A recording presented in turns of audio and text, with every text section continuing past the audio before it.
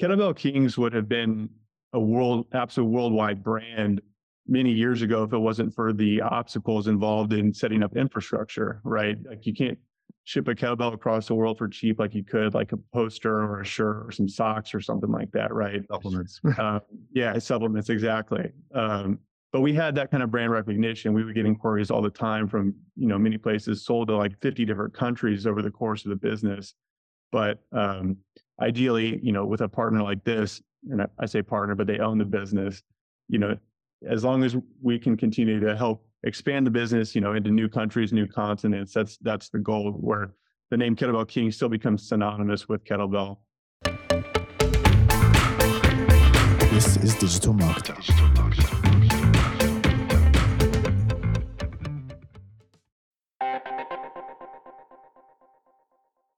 Hey everyone, this is Mark DeGrasse, the president of Digital Marketer, and this is the podcast that keeps you up to date on everything you need to know when it comes to digital marketing, from the platforms you should be focused on to the cutting-edge tactics and tools that are working today.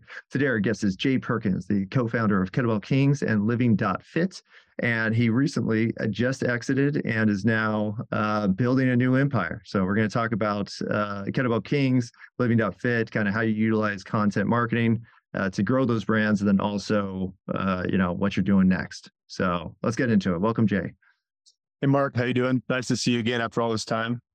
Yeah, it's kind of funny. It's like, I'm like, oh, I know Jay. And it's been like 6 years or longer. Pretty crazy. Yeah, it's been an interesting time, but I feel like I just saw you and was probably picking up kettlebells, I think was the last time. Yeah, dropping off a warehouse in Austin. I feel the same way. I'm like, God, I can't believe that would have been that long ago. Yeah, no, that's life now. So let's just get into it. So Kettlebell Kings, I think, did you end up becoming kind of like the top provider of kettlebells? Because I can't even think of another brand other than like Rogue, but they're not really kettlebell focused. Yeah, obviously it would depend on how you're, defining top provider of kettlebells. I would say while we were running the business, there was a time where we were certainly the number one Google ranking item for kettlebell and kettlebells, and smaller ancillary search terms, competition kettlebells, powder coat, that type of thing. But yeah, I would like to think on our own way, we were the top provider. We outranked Amazon and all our competitors who were much larger at the time. That's awesome. Well, that's a play to, your ability to, come up with the content, optimize for SEO. And then it really just, I think the focus you guys had, because it was always, the name Kettlebell Kings, what do you sell? Kettlebells, good niche. Right. And but you guys didn't just do like one aspect of kettlebells, because most people don't know that there's kind of camps of kettlebell users, because everybody's a bunch of weirdos. You have the functional side of kettlebells, then you have the competition side of kettlebells, then you have like the hard style side of kettlebells. How did you guys kind of, niche down into, the market of kettlebells? So just how did we decide to focus on kettlebells in the first place? Yeah, that's a great question. So my business partners and I, we were friends from college, and we had our first jobs out of college. We all had similar aspirations of wanting to start our own business. At some point when I was about 25, 26, I started working at an e-commerce company. So I had some exposure to what it takes to build and sell online. For about a year, we would just have weekly meetings together and talk through different business ideas and just kick around ideas. So, we talked about things like socks or, smoking related stuff, embarrassingly to say, right? And eventually we settled on kettlebells. We could see at the time, this is 2010, 2011, that they're becoming more popular in workouts, right? Out of all the websites I ever sold when I was in e-commerce, no one was ever really focusing on that. And so obviously that's kind of rule number one, is you got to have your niche. So it was the right combination of some analysis about what the market was like at the time, probably also combined with just being young enough and risky enough to just say, let's just do this. Right. So we settled on that's what we were going to do. And we just kind of went for it after that and learned a lot along the way about how to build and run the business, effectively market the content, work with different groups, different organizations, that type of thing. I love that, because I really think that identifying just the opportunity, not just the opportunity like, okay, people buy kettlebells, but also what you guys are personally interested in. And based on your experience in maybe that segment, saying, hey, kettlebells is a thing that could be there, could be the product. So when you got started, did you actually start with like an entire line, or was it really just one type of kettlebell and then you kind of grew it as you went along? Yeah. So, it in a lot of ways, I think it's embarrassing. And in a lot of ways, I think what a lot of people who are starting businesses or marketing should do, where they're willing to make pivots. Our original idea was like, we were going to be like a superstore of kettlebells, and we were going to carry all these other brands of kettlebells. So like kettlebell A, kettlebell B, kettlebell C, right? That was kind of the naivety of not having a lot of experience in business or online at the time. And so eventually, after we launched with that format, we realized, okay, this is not going to work for, any number of reasons, margins, all that kind of stuff. So we started working on our own brand of kettlebells, and just through research and talking to other people, that's how we decided we're going to be carrying multiple lines of our own types of kettlebells. And I think we recognized that we weren't experts early on, obviously. Like there was a lot of fitness experts or kettlebell experts in the space trying to start businesses at the time, right? They had one aspect of it, but maybe not the business or marketing aspect of it down. I think because we realized what we didn't know, we sought those people out as experts and asked for feedback on like what would be helpful to carry, what are different types used for, what would make a good item, how would you improve this item, so that we could tweak our own molds and release a number of different types of kettlebells. No, that's a great way to do it. And I think, the one thing you didn't say there was the operational requirement, because if you haven't sold a heavy item before, it's a pile of problems most of the time that you don't predict. Because you're like, oh yeah, you just put the thing in a box, you wrap it up, you ship it off. And it's like, no, the thing might weigh like 105 pounds. Yeah. So how did you guys kind of realize, like, because I remember you had a big warehouse when I went and saw you. I was like, man, you guys are moving product, and it was you and I think maybe one other guy, and you're just sweating in there. Yeah. Those were the days, right? Again, everything was kind of a learning process. And so, we started the business where we had our first load in like a storage unit off like Ben White down here in Austin, and get an order. We drive over there, open it up, drive it to like an Office Depot location and ship it out. Right. Eventually we got that warehouse, and, we were unloading them on our own. We were packing them on our own. And again, you just have to kind of pick up on the things that you figure out, how could the business be better? So I think probably shortly after you visited, at least a year or two, we transitioned into having like 3PLs across the country. Because obviously when you're shipping weight, there's a couple of variables you really need to think about. One is the cost. The further it has to go, it's just going to cost a lot more, right? Two is you're exponentially increasing the number of people who have to do their job correctly in that supply chain to get a good product to the customer, so the end customer has a good experience. And so obviously with proximity, you reduce the amount of people who are involved in that process, and you increase the likelihood of creating a better customer experience. So it was after experiencing things like that, making adjustments to the boxing, and we need more, padding in this box. We need a double walled box here, that, we got it right. That's fantastic. And well, I think almost an oversimplification of what you guys went through, because even doing that within a year or two, like that's really hard. And it takes, people a lot of experience to realize that you even need 3 locations to ship out of. Like a lot of people are just like, no, we can figure it out here. And it's like, no, the numbers don't work. That's an interesting point, because I do think that a lot of fitness companies still ship from a centralized location. And I even think it's some of the really large ones as well, as best I can tell, when I look at what shipping costs might be, or if it says where it's shipping from. And so it is a bit surprising. There are challenges, there's a whole new set of challenges where you don't have visibility on the product every day.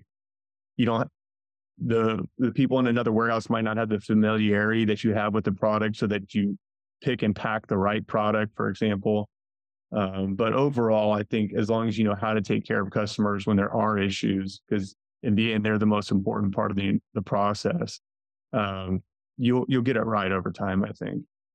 No, that's fantastic. Well, even just your ability to realize the importance of customer service. Because, when I had my website agency, I would tell people, I'm like, all right, we're going to build an e-commerce store. But just know that if you get an order and you don't ship it out immediately, you're going to have problems, and you will get multiple orders, because people think of like, oh no, I'll keep up. And you're like, no, if 10 order processing takes you 4 hours and you just did 500 orders, Yeah. how is that going to happen? So how did you guys kind of, did you just make mistakes along the way, kind of figure out that process, or were you ready to scale? Yeah, I'm sure we made lots of mistakes along the way. I mean, I can remember one like Black Friday early on where it was like our first kind of really big Black Friday where, we did like substantial sales numbers, and I was in the warehouse by myself on that particular day, and packed like 120 boxes or something. And it was obviously a lot of work, and obviously that's when we started thinking one of the catalysts for, okay, we need to look at how we can get some help here or look at other warehouses. But I just remember like staying out loud to myself that day, like, I'm working on something I created in my head or something, something to that extent where I was trying to basically pump myself up to move like thousands and thousands of pounds of weight, and get it shipped out on time. But to get back to your point, we knew from the beginning that customers were the most important thing, right? And so we were just going to be willing to do whatever it takes to make sure that a customer had a good experience. Like even in like, let's say the small gap of the UPS pickup is at like 4:30 p.m. Let's say 5 orders come in before 5 or 6 before we leave the warehouse. We were still packing those up, putting them in our cars and driving them to like a drop-off location 5 miles away. Because we just kind of understood that without creating a unique experience, there was going to be no way we were going to be able to differentiate ourselves from other businesses. No, that's a huge realization, because a lot of people, I think they get intimidated and then they get tired and then they're just like, you know what, they could just deal with it. And then they'll get mean to customers and you're like, you're competing with Amazon, and Amazon will just comp you whatever if something screws up. Like if you're not, well, one, if you are not planning on doing that, then your customer service and all your operations have to really be in line, because otherwise you're not going to be able to, serve them the way that they'll come back, And so it sounds like you guys, kind of went into the realization too, that the repeat customer is really where the money's at. Is that what you ended up finding out, or how did you kind of cultivate people to come back after they had that first buy? Yes. In retrospect, it seems like maybe it was just obvious to us that we needed to do that. I don't know. I think maybe this is something just lucky about the age that I'm at, where around the time we started the business and just before, I think like bodybuilding.com was like really gaining some popularity. And so I had some experiences like where I ordered from them and it was just like incredible, where I got my stuff like the next day. This is like 12 years ago, 13 years ago, and that was not common in buying online and just like get your stuff the next day. People were used to having to pay for shipping and then wait for items.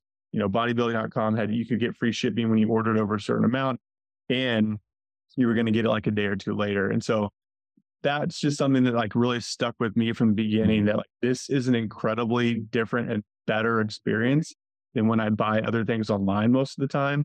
And this is something that I want to make sure that we figure out how to replicate in the business.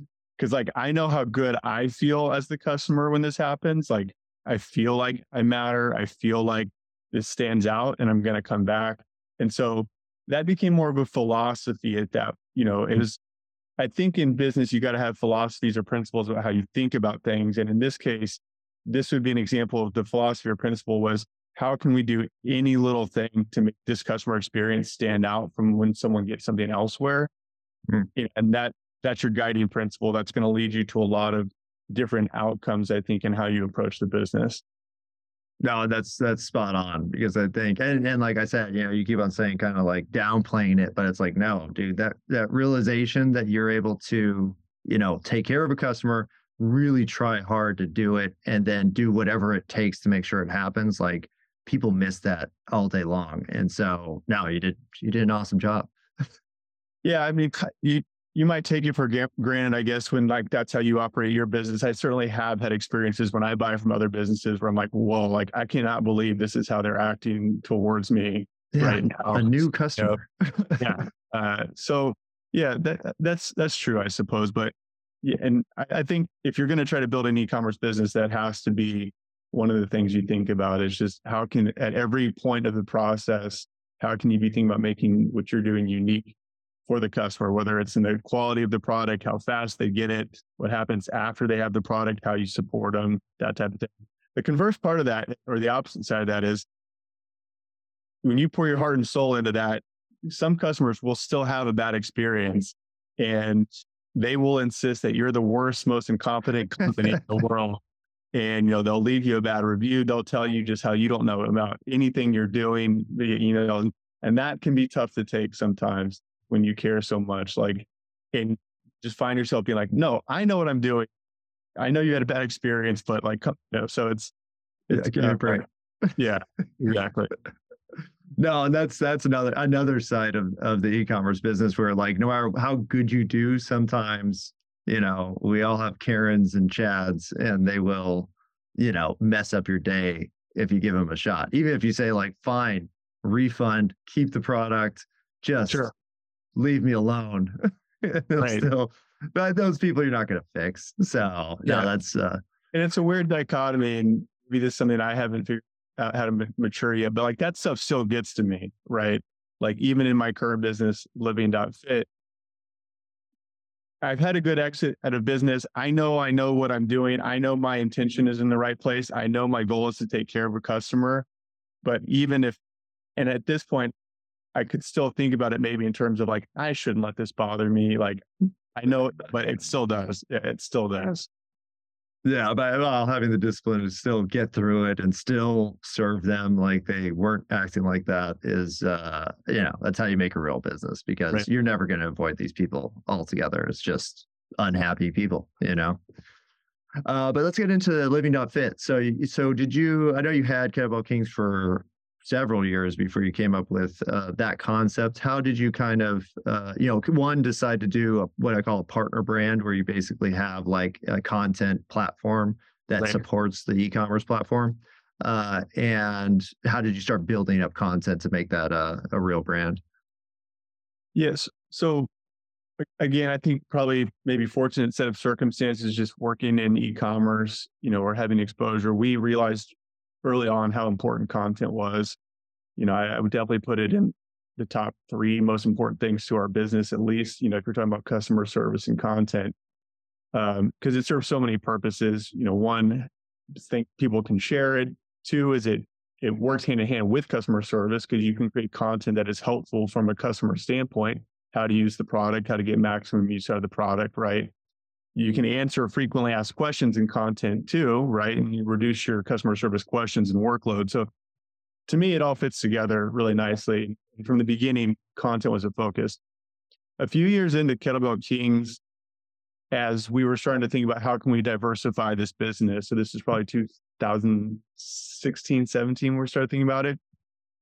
Obviously, we're focused on kettlebells. Probably influenced by some of the stuff I was reading at the time. We were trying to think of, well, what if there's major supply chain issues, or what if the cost of iron and steel just skyrockets, or any number of variables, that could negatively affect our business. How could we still, even potentially grow from that, right? And so that's where the focus for Living Fit came in. And so Living Fit, has a lot that it's doing right now. One, courses that people can take in kettlebells and battle ropes. So actually courses that trainers can earn CEUs with, right? Workouts that people can do at home. So, there's obviously a lot of workout platforms out there, but this is one where people can follow along and do workouts in any number. And then 3 is just non-kettlebell products, right? So bands, slam balls, dumbbells, just things like that. So the main inspiration was, one, how can we start diversifying our revenue stream? What if there's an article that comes out tomorrow that definitively says kettlebells are the worst piece of equipment for you? Right? Super dangerous. Yeah, something like that. That debate is settled once for all, and turns out we're on the wrong side of it, or something like that. So that was the main inspiration, and that's why we started creating the content. We wanted to have something we could build recurring revenue, more high margin revenue from. That's why how Living Fit was born. Oh, that's awesome. And now, how did you connect kind of all the workout plans and exercises and everything you did with Living Fit with, selling to Kettlebell Kings? Was it an obvious relationship? Like, hey, here's the workout plan. You need a kettlebell for this. Go ahead and get it here. Do you mean like in how the relationship between the two businesses or something like that? Yeah, kind of like was the content platform used to generate organic traffic that you then redirected to the e-commerce site, or was it just the Yeah. email list kind of connection? Yeah. I mean, again, it was all kind of full charge, full press on everything, right? So like the goal is certainly if someone was to encounter Living Fit first, they're gonna either be able to purchase a Kettlebell Kings kettlebell through Living Fit, or we didn't have e-commerce functionality on the first iteration. So it was just sending people to the kettlebell website, right? Or vice versa. So that messaging was probably a little bit muddled early on because of the technology that we were using, not having e-commerce capabilities. We've updated over the last year. We have a pretty robust site that can sell product and people can access workouts on, for example. But yeah, it was, part of the content marketing. Yeah, some of that is in email workflows. And so no matter which way you're coming into what we would have called our universe at the time, you were going to be getting messaging about all the opportunities available to you with either brand. Oh, that makes sense. So it's more just kind of like an organic connection that just kind of happened because people would come in from Kettlebell Kings and find Living Fit, or come in from Living Fit and find Kettlebell Kings. That's correct. Yeah. Nice. Yeah. And that's actually a great model. That's what I did, actually, I did the same thing because we were selling kettlebells and then we made a magazine to sell the kettlebells. And then, right. Didn't really, did we call it? I'm trying to think of what we even called the kettlebells, but it's a great model. And I think fitness is perfect for it because there's so much content that you can make and easily connect. I think fitness is probably one of the absolute best areas that someone could work in from an e-commerce standpoint. I'm obviously biased because I've been doing it for a while now, but one, everything you just mentioned about content, right? There's so much you can do with content, and there's so much value you can provide to people with fitness content. Even, as I look at other businesses, I certainly evaluate it through that lens now. Like, what are the direct applications in fitness that would work in this business? Like, does it have a how-to aspect that you can build content around? Does it have, a learning aspect that you can build content around? What are the sales channels that are available to this business, like D2C, B2B? Does it have the same thing that fitness has? So I think fitness is incredibly strong. I think you could also argue that it's probably one of the most robust businesses, depending on the economic environment too. If the economy is good, people are buying kettlebells, gyms are expanding, they need kettlebells for their gyms. If the economy is contracting, a lot of your variable costs like shipping are actually probably going down, so that your margins are not squeezed in that case. People might be foregoing their gym memberships and be looking for something at home. So I think fitness is just an incredibly robust business if you know how to position the right. Well, no, I think what you've done is amazing. I think the content play is spot on. I think that every company nowadays, has kind of foregone content because marketing was able to facilitate all of your, demands just through paid media or maybe email marketing. Like those two things were okay. Nowadays, I think it's the exact opposite. I think now that content is going to be so easy to generate that every customer you have ever is going to start to expect it. It's like, oh, you sold me this thing about coffee. Like, where's all your coffee content? Like, where am I supposed to find this stuff? You got to look it up. Like, how would I go to your competitor to find out about your product? So I think you were ahead of the curve. So yeah, I think about that a lot. And in a lot of ways, I actually worry about it because what you said is ahead of the curve. Obviously, that's something you have to do in business. You have to figure out how to stay ahead of the curve, right? And I think that's something that we did very well is we were very open to always trying new channels, new ways of marketing. And we understood that at any point, any form of marketing was just getting priced into how any business operates, costs are going to go up, right? Whether it's Facebook or Google, email marketing, eventually everyone's going to start doing that because there's an entire industry trying to teach people how to do that. And so, how do you figure out what's next? And it does feel like a constant battle to figure out what's the next most effective way to reach customers. Yeah, I think that'll keep on transitioning. So in terms of exiting, I think your timing was great. Let's talk about that real quick. So did you decide to exit and then sold, or was it more like somebody approached you and then you realized it was a good time? Yeah, so we started, this would have been summer of 2021. We started getting a lot of inquiries from people, one either looking to provide some form of financing or funding to the business, or two, actually purchase the business. There over the last 2 years, there's been a really big push in the space where people are trying to aggregate successful brands, right? It's in the same way that you had like Procter and Gamble and things like that, just buying up traditional brands for the last 5 to 6 decades. That's now happening in e-commerce, where there's these big aggregators looking to just build their portfolios as successful brands. So we started getting approached. When that happened, it kind of opened our eyes to what was going on, and we started doing a little bit more actual proactive reaching out just to see what's out there on the market, make sure that anyone, they're offering something that they're not under offering us, right? Mhm. So yeah, eventually we got a few different offers for the business after sharing some of our numbers. It was never like set that, okay, yeah, we are going to sell, we're looking to sell. um the way that I had thought about it, or made the analogy, is it's like if we were at the blackjack table and we were up pretty big. The offer came along that allowed us to take some chips off the table and then kind of play with house money after that, because you get into earnouts and the ability to keep earning on the success of the business after it's in someone else's hands.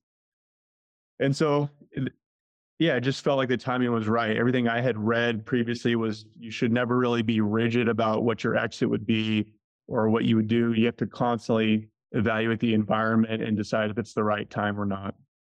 And we felt like, based on some of the offers we got, that the timing was right, and we ended up taking an offer.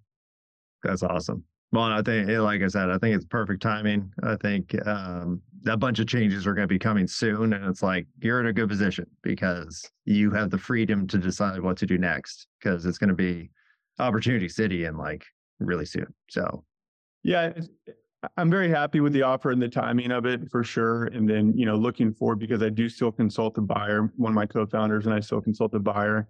So, we look forward to that opportunity to help grow the business. And ideally, when you move into a situation like this, the company that you're selling to can do something you could never have done on your own, right? Kettlebell Kings would have been absolute worldwide brand many years ago if it wasn't for the obstacles involved in setting up infrastructure, right? Like, you can't ship a kettlebell across the world for cheap like you could, like a poster or a shirt or some socks or something like that, right? supplements. Yeah, supplements, exactly.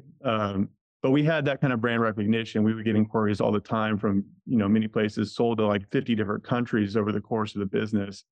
But ideally, with a partner like this, and I say partner, but they own the business, you know, as long as we can continue to help expand the business, into new countries, new continents, that's the goal, where the name Kettlebell King still becomes synonymous with kettlebell. No, that's fantastic. I think that's kind of the ideal scenario for exiting the business, is seeing it grow even more and being like, I couldn't have done that, or I could have done it, but it would have taken me another 10 years, and then what are you doing? So no, congratulations. I think what you accomplished is amazing. I think the brand's amazing. I think your use of content to grow the brand is amazing. So very impressive. You did an excellent job. Thank you. So, based on what you're doing now, where can people find out more about you and what you have planned next? I'm not on everything. I was going to say that. I said, if someone really wanted to connect, I said, LinkedIn is a fine place for that. Just Jay Perkins on LinkedIn. As far as like what I'm doing now, as mentioned, consulting the buyer of Kettlebell Kings, which is exciting, and hope to continue providing some growth there. I am also working on Living Fit still, because I retained ownership in that. And so in a lot of ways, I'm completely starting from the beginning again. Unfortunately, I think it's slightly different, because I know more what I'm doing now and I know more people in the fitness industry. But www.living.fit is where, we have pretty much everything that's non-kettlebell equipment, plus workouts, forces, all that kind of stuff. Awesome. Well, yes, everybody should definitely check out living.fit, especially if you need some fitness advice and kettlebells, which I still think are the best training method. That's what I used to do. And I'm like, oh, I actually just started training with them again. And I'm like, yeah, this is better than anything else. So I've had that same experience where you kind of get away from them for a while, and then when you come back to a workout with them, you're like, man, these are great. I love these. It's just so functional, and you could do a killer workout in like 10 minutes, and there's nothing else that you could do that with other than calisthenics. But calisthenics is boring. Nobody likes burpees. Yeah, no, thank you. Well, thanks so much for coming on the show, Jay. Really appreciate it. Really appreciate the story, and I think it's very inspiring for people to hear. The process that's not this clean. Hey, I'm successful and it just happened because I'm so lucky. And it's like, no, it's work. It's maybe a decade of your life. It's a process, but you did it, and you did a great job. Thank you. All right. Thank you so much for listening. Be sure to hit that follow button so you get notified when all of our new episodes release. Please share this with that friend who is clueless about digital marketing. And don't forget to visit digitalmarketer.com, where you can access all of our courses, certifications, and training programs. Thanks again, everyone, and we'll see you next time. This is Digital Marketer.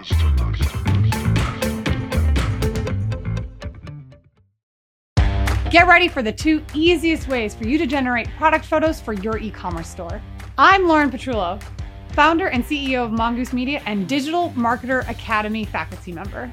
I've managed over 50,000 SKUs for over 100 different e-commerce sites, and I cannot tell you the importance of quality product photos. Not only are they important for your website, but they're great to be repurposed in your email marketing campaigns, your paid ad initiatives, and your organic social media content.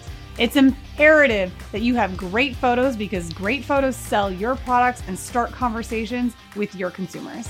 There are 2 great solutions when seeking out quality product photos for your e-commerce site. 1, UGC. We know that native user-generated content wins all day on social. When you can get your customers to share back their use of your products in their voice, in their personal applications, you will see dividends when that is repurposed in your paid ads and organic social feeds. Secondly, don't have customers or UGC yet? Not a problem. There are cost-effective solutions in which you can outsource that photography. This and so much more is covered in my modules in our e-commerce cert with Digital Marketer.